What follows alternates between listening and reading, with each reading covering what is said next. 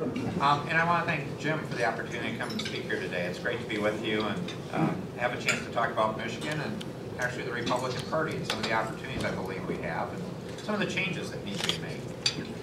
If you step back and look at it, Michigan is a comeback state. I'm proud to say that. The work is not done, but and it's not about government doing this. It's about a partnership of all sectors coming together, and that's where the auto sector is a big part of our comeback, and General Motors is doing a great job. It was great to see at the Detroit Auto Show, Car of the Year, the Cadillac made right there in Lansing. And the quality of products, it's the best I've ever seen in my lifetime, and they're only going to keep getting better. So that's exciting to see. But if you step back and look at Michigan, we were a broken state. And we are coming back. And it's by doing things differently than we've done them in the past. It was actually time to acknowledge that Michigan's future was not in the rearview mirror. And unfortunately, that's how we sort of got in the mess.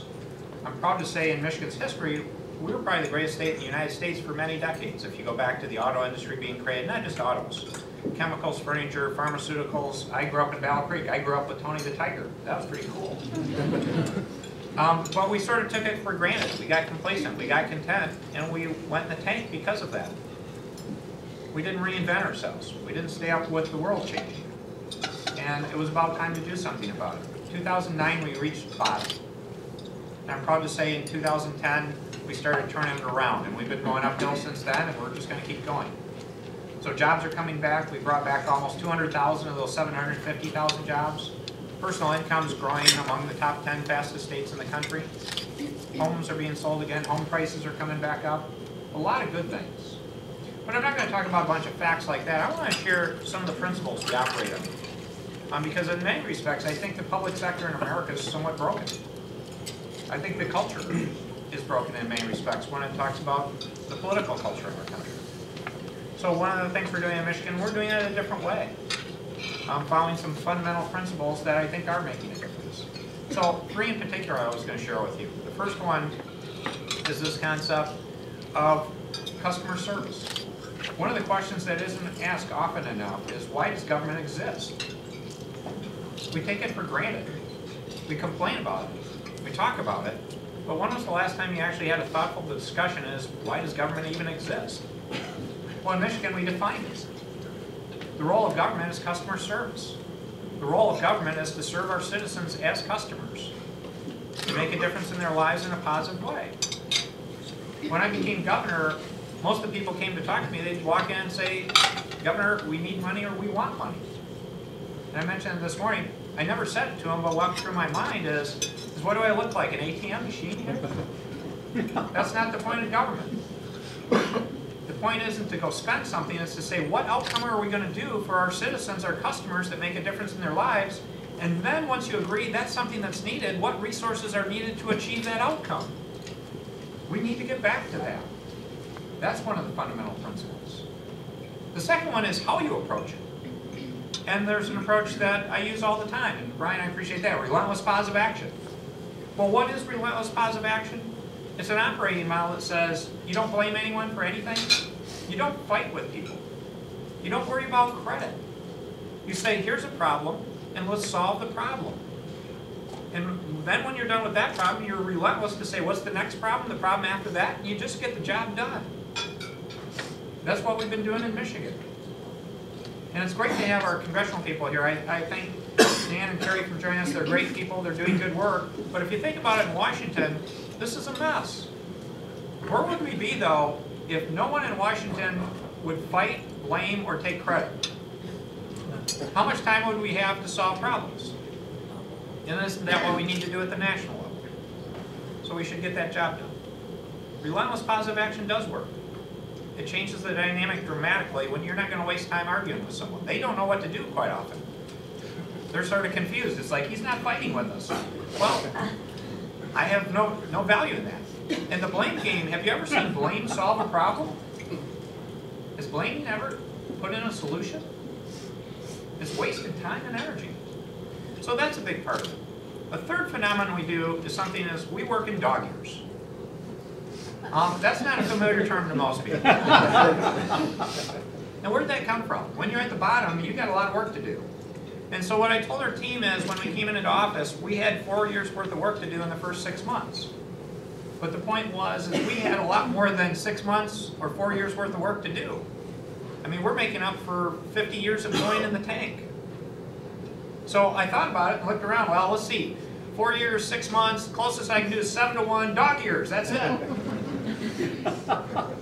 And we believe it and live it. Because the way I view it is, it's an honor being elected governor.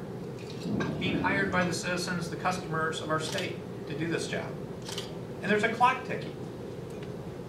I've got an opportunity to do this for 4 years. Or if I'm fortunate enough, I may have an opportunity to do it for 8 years. But that clock's ticking every day to say, how much can you get done to make a positive difference to your customers' lives in that time frame? And that's exciting. There is a sense of urgency because the citizens deserve a better answer than they've been given.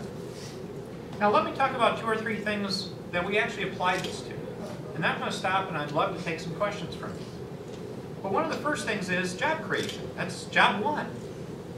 Well, first of all, again, is stepping back to say, what's our role as a customer service organization? Our role isn't to create the jobs. Brian and a bunch of other people are doing the great things creating the jobs, the companies. Our role is to create an environment for success, a playing field for success. And so we went about doing that. We had the dumbest tax in the United States, the Michigan business tax. It wasn't bad, it was flat out dumb. So one of the first things we did is we went in and got rid of it. Just said, because when I was running for office, I ran against some of these other fine people. They'd come and say, we need to cut it in half. We had a surcharge on it. They'd say, we got to eliminate the surcharge. And I did simple math. I said, well, if you take dumb divided by 2, it's still dumb. Get rid of it. So we got rid of it. But then we did regulatory reform. We're doing talent matching now, which is one of the biggest future opportunities, which is matching the supply and demand of talent. We have a mismatch in our country where we have too much unemployment, we have too many open jobs, and it's because we've never put supply and demand together. Or our most important asset, our people, the talented people of our country and our state. And Michigan is going to be a leader in doing that. We are going to lead the country in doing that matching. So that's an application on the jobs front. And that's critically important. The next one I want to share with you, though, is on the idea of fiscal responsibility. And one point I'll give you about a broken culture in the public sector is too much is short term. There are very few people thinking longer term. And that's an extremely flawed model. If we looked at our home life, if we looked at our business life, we would never make financial decisions the way we do in the public sector. And a lot of the public sector decisions are flat out dumb. Because we think too short term. We don't think about longer term implications. Well, in Michigan, we're thinking about the longer term. I'm proud to say I'm the only CPA in the country that's a governor. And God knows, we could use a lot more CPAs as governors in some of these positions. Because we're taking a longer term approach to doing things. We're modeling things out. I can tell you different conditions in Michigan. We do miles through 2040. And why is that? Well, if you look at the current model, and this is, I'm speaking to both ends of the political spectrum, you got a whole lot of people that say, we need to go spend a whole lot more money and spend our way out of this problem. And then you got a whole lot of people saying, we need to cut everything. Let's cut government out of existence. And neither one of those answers is right. There's a middle ground to say, let's be financially responsible both long and short term, just like we're a family. So in Michigan, we're looking at all our long-term liabilities. We took $20 billion off the balance sheet or have put in payment plans for that much money. We're building models to say we can essentially have mortgage burning parties for our long-term liabilities between 2034 and 2038. I've joked to people, the job people should want is being governor in 2038 in Michigan. It's a sweet job. Because that governor is not going to have to look at the rearview mirror at all the rocks we're looking at today. They're going to be able to build to the future, an exciting future. And isn't that cool? Now the third one I want to share with you is one that too often Republicans skip over, and I don't think is right. And we sort of don't talk about this, or we're not proud about this, or we sort of cede ground on this topic, and it's about taking care of people. We're thought of as too often as the party of the business person. Or just thinking about jobs and not thinking about people in need, and that's ridiculous. I'm proud to say in Michigan that we're doing a much better job of taking care of our customers, the people that are in the greatest need in our state. That's been done in a very long time. And we're not going to stop. We're going to give them great service because they deserve it. I'll give you one illustration of a program I'm really excited about. It's called Pathways to Potential, and it's Customer Service 101. And what is it? It's about our caseworkers, our social workers, and human services. What's the traditional model? The traditional model is you have a government office someplace. Some bland office building, quite often we don't, or rent space. And what we do is we tell all our clients, our customers, you have to come visit us. And we tell this to people that might have to take 1, 2, or 3 buses to get there, spend a long time to get there, to go wait in some line, to get services, and that's not right. Can you think of any successful business where you tell your customer you got to come to us and you got to have a huge hassle to get service? It's crazy. So what we do is we said we're going to put those caseworkers, those social workers in the local elementary schools, the public schools in our neighborhoods. And we've done that. We've done that in over 100 schools already in Michigan. We just started this program last September or so. So we're, again, doing dog years here. Doing this in dog years time. We've done over 100 schools now. So the principle is they can walk into their local neighborhood. They can walk into the school that their kids could be going and get services right there. That's customer service. The other difference is that person can see them in their own environment and see how we can help them in other ways than what they may just be walking in and ask. And one illustration is we had these at the beginning of the school year in a few pilot cases. One of our social workers saw this young girl coming into school in flip-flops, first day of school. And that's possible, it's warm enough still, but she started talking to her. She found out that there's a mother and 3 other kids, and they're all homeless. Our social worker was able to get them in a shelter and start helping them. Now they're in a rental apartment. The mother's now working on completing her GED. She's working part-time. The brother of that girl was a major problem in school. He's now won awards in math and attendance. That's customer service. That's what we should be doing. It's cool. This is exciting. So think about that. We should be showing leadership in every area. Again, leveraging customer service, leveraging the fact we're not going to mess around arguing with people. Here's a problem, here's some common sense, here's a solution, let's get it done. And to do it with some urgency, to say our customers deserve real service and fast service. Those are principles every one of us would believe in if we were talking about treating someone else in our family, or in every business that you're in, about the customers you have in your business. But we built a screwed up model in our public sector where we typically don't follow any of those 3 principles. The way to be successful, the way to bring our country back, is to get back to those fundamentals. Let's just get the job done. So I may be a nerd, but what I'll tell you, this is not rocket science. And that's my passion, is to say, let's just bring that message and get the job done. So that's where I appreciate the opportunity to share with you. And I gotta leave you with at least one commercial. If you really want to see it done right, come add more jobs and business to Michigan. Because we're the place to be. But it does work. So what I'd like to do is, I have one other thing, and I'd be happy to take a few questions. I think we got some time for that. Is that right, Jim?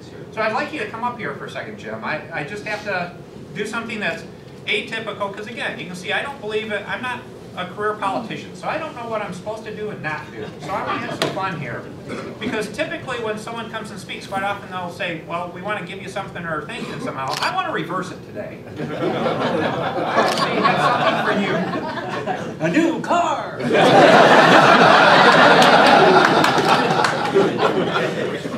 No, it's actually not near that nice. I'm sorry, sir. I didn't mean it. No, that's a good line, though. I like that. There's some cool cars we can think of. I was doing it surprise. You know where to find the car. But I love your concept, what the Ripon Society represents, but you are geographically and historically challenged, so I correct that. So what I'd like to present to you is actually something that happened a few years ago. There was an opportunity, and this is a piece of the oak tree from Jackson. The birthplace of the Republican Party.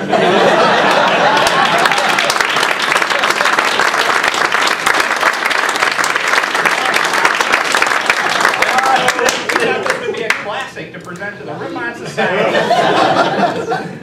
a piece of the oak, which is the other claimant to the founding. Oh, this is just marvelous. Thank you so much.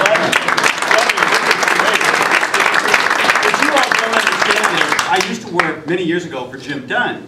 Jim Dunn represented Jackson, Michigan. Jackson, Michigan is where this tree was found.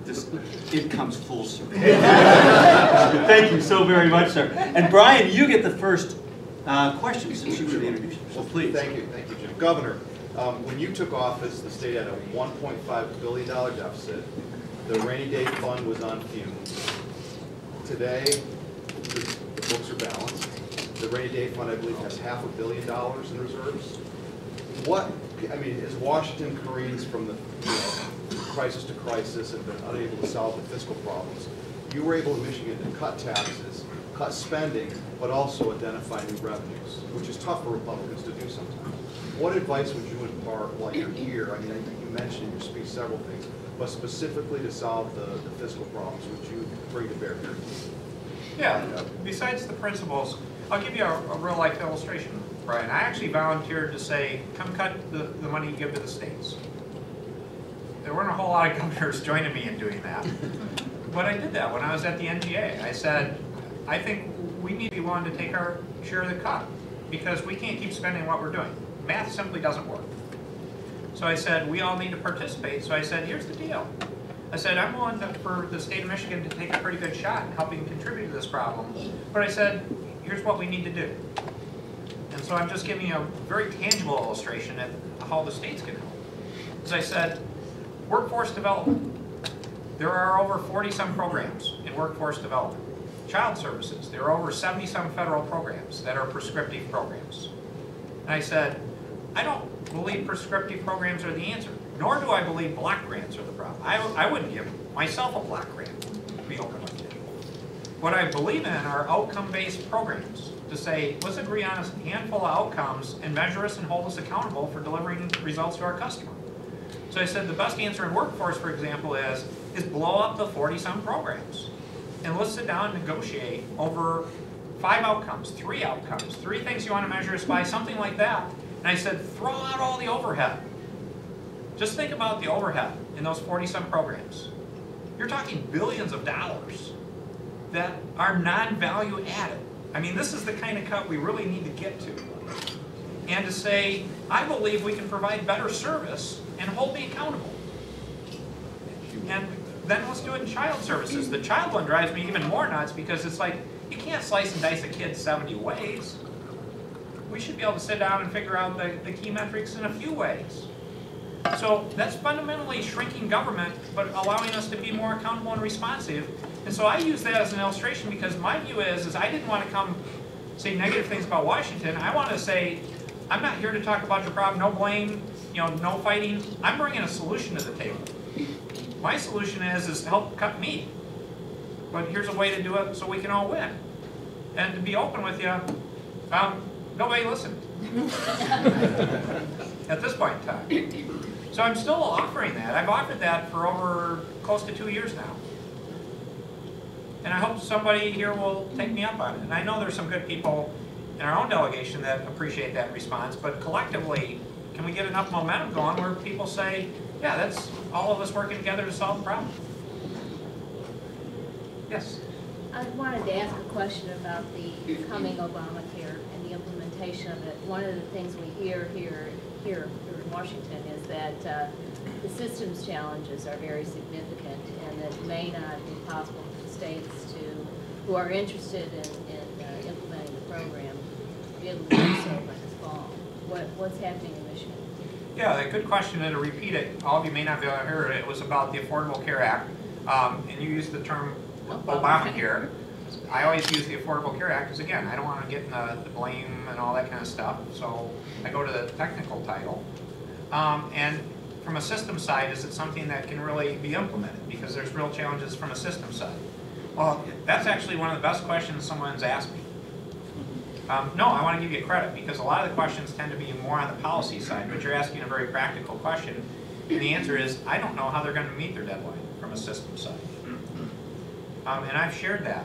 I've said that to people within the administration and to the federal government that, to my knowledge, they haven't released a lot of the information to the states to know how our systems should interface with the federal systems to do the program. And I can tell you, I used to run Gateway. And not only did I run a computer company, I had multi-million-dollar IT projects working for me. IT worked for me. And as an old IT guy in 2 capacities, if I'm sitting right now and I don't have the specs on what I have to do for a project that's due in 6 months, I'm terrified because the odds of getting it to work are pretty slim. So I actually suggested that people in the federal government should be going to look in the mirror pretty quickly and asking that question, because I don't know how they're going to get it done in the time frame. Because, one, they haven't told me enough. It is theoretically possible they could get it all done. They just haven't shared it. But as an old IT guy, again, that's not the right way to run the railroad. So I would stay tuned for that. Yes? Governor, in 1981, Guy Vanderjack, who was the first honoree at Ripon, in the new Ripon, made sure that everybody knew that Jackson was as important as Ripon, Wisconsin. So Guy did you good back then. Michigan has always been a leader in exports. What are you doing in the state on the global commerce side to reinvigorate the exports from Michigan? And are you doing any type of international trade development for the state? Yeah, we're making a big comeback on exports. That's something that had didn't have the attention it merited, in my view, in the sense that we didn't have trade missions even to China for over a decade, basically a decade. No one had even gone to China at the state level in terms of formal delegation. I've gone twice already. I'm going again in the fall. We're doing that outreach. We're doing that explanation. Exports are growing very dramatically in Michigan. Part of redoing our tax system, when we got rid of the Michigan business tax, we actually put in a simple, fair 6% flat corporate income tax that was only sales factor apportioned. So it actually encourages exporting out of Michigan. So we're a great state. If you simply export, you don't pay anything in Michigan, even if you have assets and people. Again, assets and people don't cost you anything in Michigan from the corporate income tax side. So we've created a very export-friendly environment. So you're seeing that happen with the auto industry again, in terms of wonderful stuff going on. Agriculture is booming. If you can't, any state in the nation that's not having a boom in exports for agriculture is absolutely missing the boat, and that's good for another 10 or 20 years in terms of upside. So we're pushing hard on that. One other big project I have that I got to throw this one in is the personal one is there's a bridge we want to get built. And we're simply waiting on a presidential permit at this point in time. And I hope that's coming soon, because that's a huge project that, again, will end up being the busiest border crossing between Canada and the US, and the Canadians are just fabulous partners. Yes. Governor, admittedly my focus is on Washington, so I'm a little hazy about this, but I understand, and I think most people would agree, that if any city in the country needed more customer service at the right place, it would be Detroit. And you are about to take, or are taking, some actions in the state now to supervise those services in the city. Do you care to elaborate on what your plans are? Well, I'm still not in a position to give you all the details. There's some decisions that need to be made in the next couple days, 2 or 3 days most likely. So it's that imminent in terms of decision making, but in terms of outcomes, what I'll tell you is the city of Detroit is going to get turned around. And it's going to come back. And it's about time. And I don't speak in this in the terms of everyone outside of Detroit, but the citizens of Detroit deserve a better answer. They're my customer too. And so we need to give them better services. We need to get to financial stability. And part of the Michigan coming back to be a great state, that we need to have Detroit on the path to being a great city again. I'm not going to sugarcoat this to you, because what I'll tell you is I don't think there's any larger challenge in the entire United States than the turnaround of the city of Detroit. I don't think there's a larger single issue or problem. I don't think, I've not found one person disagree with me yet, which puts it in perspective. And this wasn't a recent thing in making. In 1950, Detroit had 1.8 million people. Today it has probably around 700,000 people. And so we're going to make it happen. And it's going to be something that I think hopefully will be a positive illustration of what Americans can do, in particular Michiganders or Detroiters can do when people really focus in on using the principles I talked about. Yes. With the announcement of Senator Levin retiring, Stu Rothenberg here in D.C. said the Republican Party shouldn't even bother putting a nominee up. There's no chance. Give us the state of the politics in Michigan. Do we have potential nominees there? Oh yeah, I think there's a great opportunity for the Republicans to win a Senate seat. I sure hope they do, because I hope there's somebody else going to do pretty well in the election in a couple of years. Next year. Again, the way I view it is 2010, we heard the same word, that Michigan's a Democratic state, a strong Democratic state. We swept the ticket.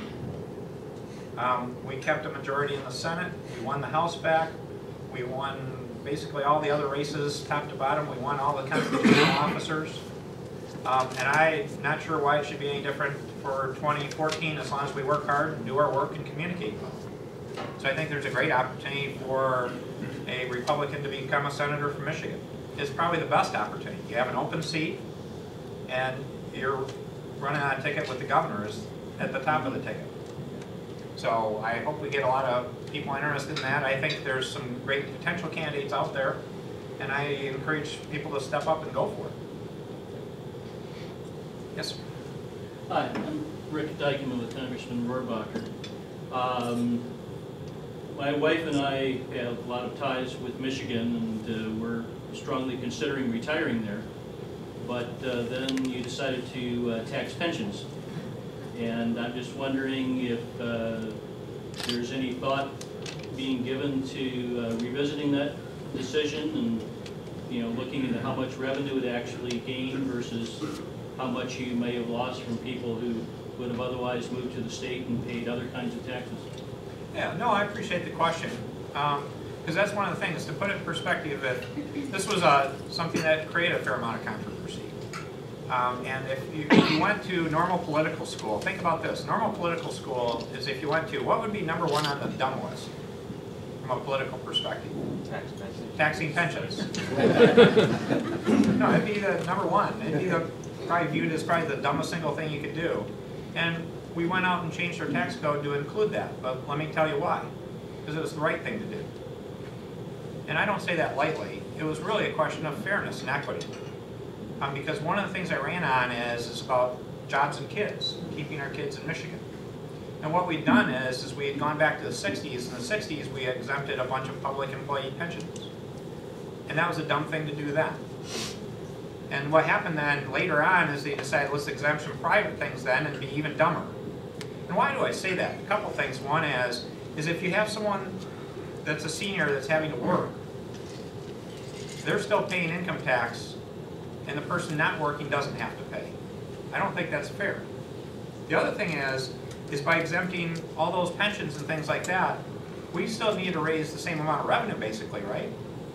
So what we were doing is we were redesigning our tax system to put the burden on our young people, the people that everyone told me we want to keep in our state. So did it make sense to say, let's shift our tax burden to our young people when they first start working, instead of creating an environment that's fair, so everyone gets a fair way? What I can tell you beyond that, though, is we grandfathered it in. For people that are currently seniors, we didn't change the rules for them.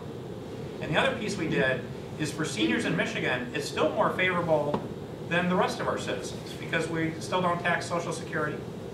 And we left a special exemption that will apply for even younger people that will go on of $20,000 for a single, $40,000 for a couple, for all forms of income. So it deals with that person that had to keep working. Now they're going to get an exception, that extra exclusion, just like the person with retirement income. So we're treating them fairly now. So there's still a benefit to being a senior in Michigan. It's not as much, but it's a whole lot fairer based on what type of income you have, and it's also not dumping on our kids. So again, that's one of the cases of, do you live in a political world, or do you live in a world that you just have to stand up and say, people are going to get mad at you, they're going to yell at you, but I believe it's the right thing to do. So I appreciate the question. I'm glad you asked, because that's why I always enjoy sessions like this, is because people say, well, he did this awful thing. It's like, now that I talked about it, hopefully people can step back and say, well, I understand. And isn't that fair? So thank you.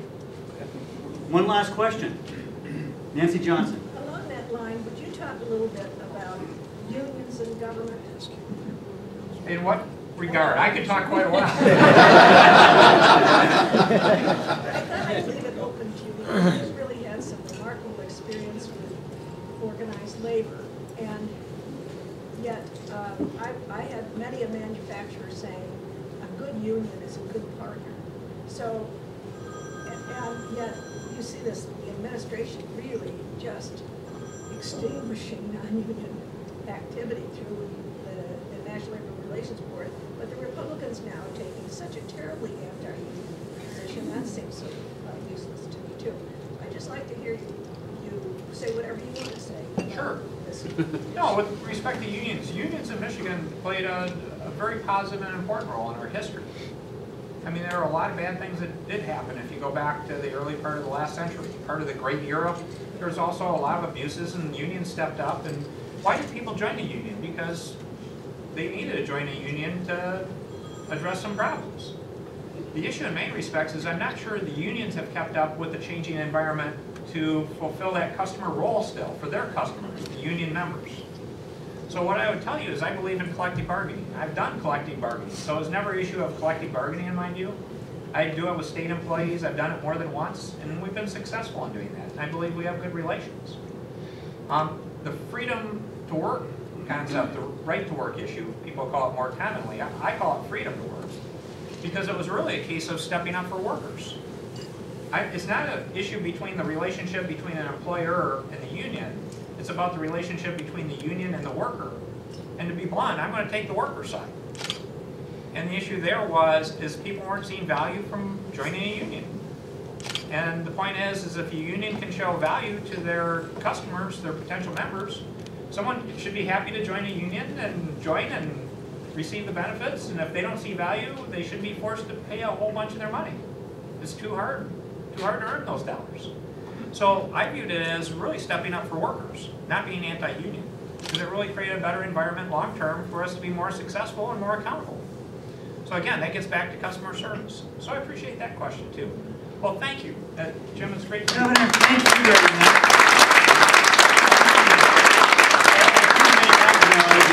The godfather for the Republican Party is Teddy Roosevelt. He was always thinking outside the box and trying to do things a little bit differently. And listening to some of your anecdotal evidence this morning, I mean, common sense solutions, putting caseworkers in schools so people don't have to take 2 and 3 buses to get there to wait in line. I mean, that is so common. And this is what we think in terms of providing a forum for excellence in government.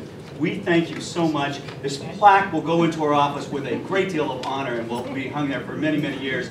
Come back and please accept this token on behalf of the Ripon Society, and Godspeed. Thank you very much, sir. Thank you, everyone.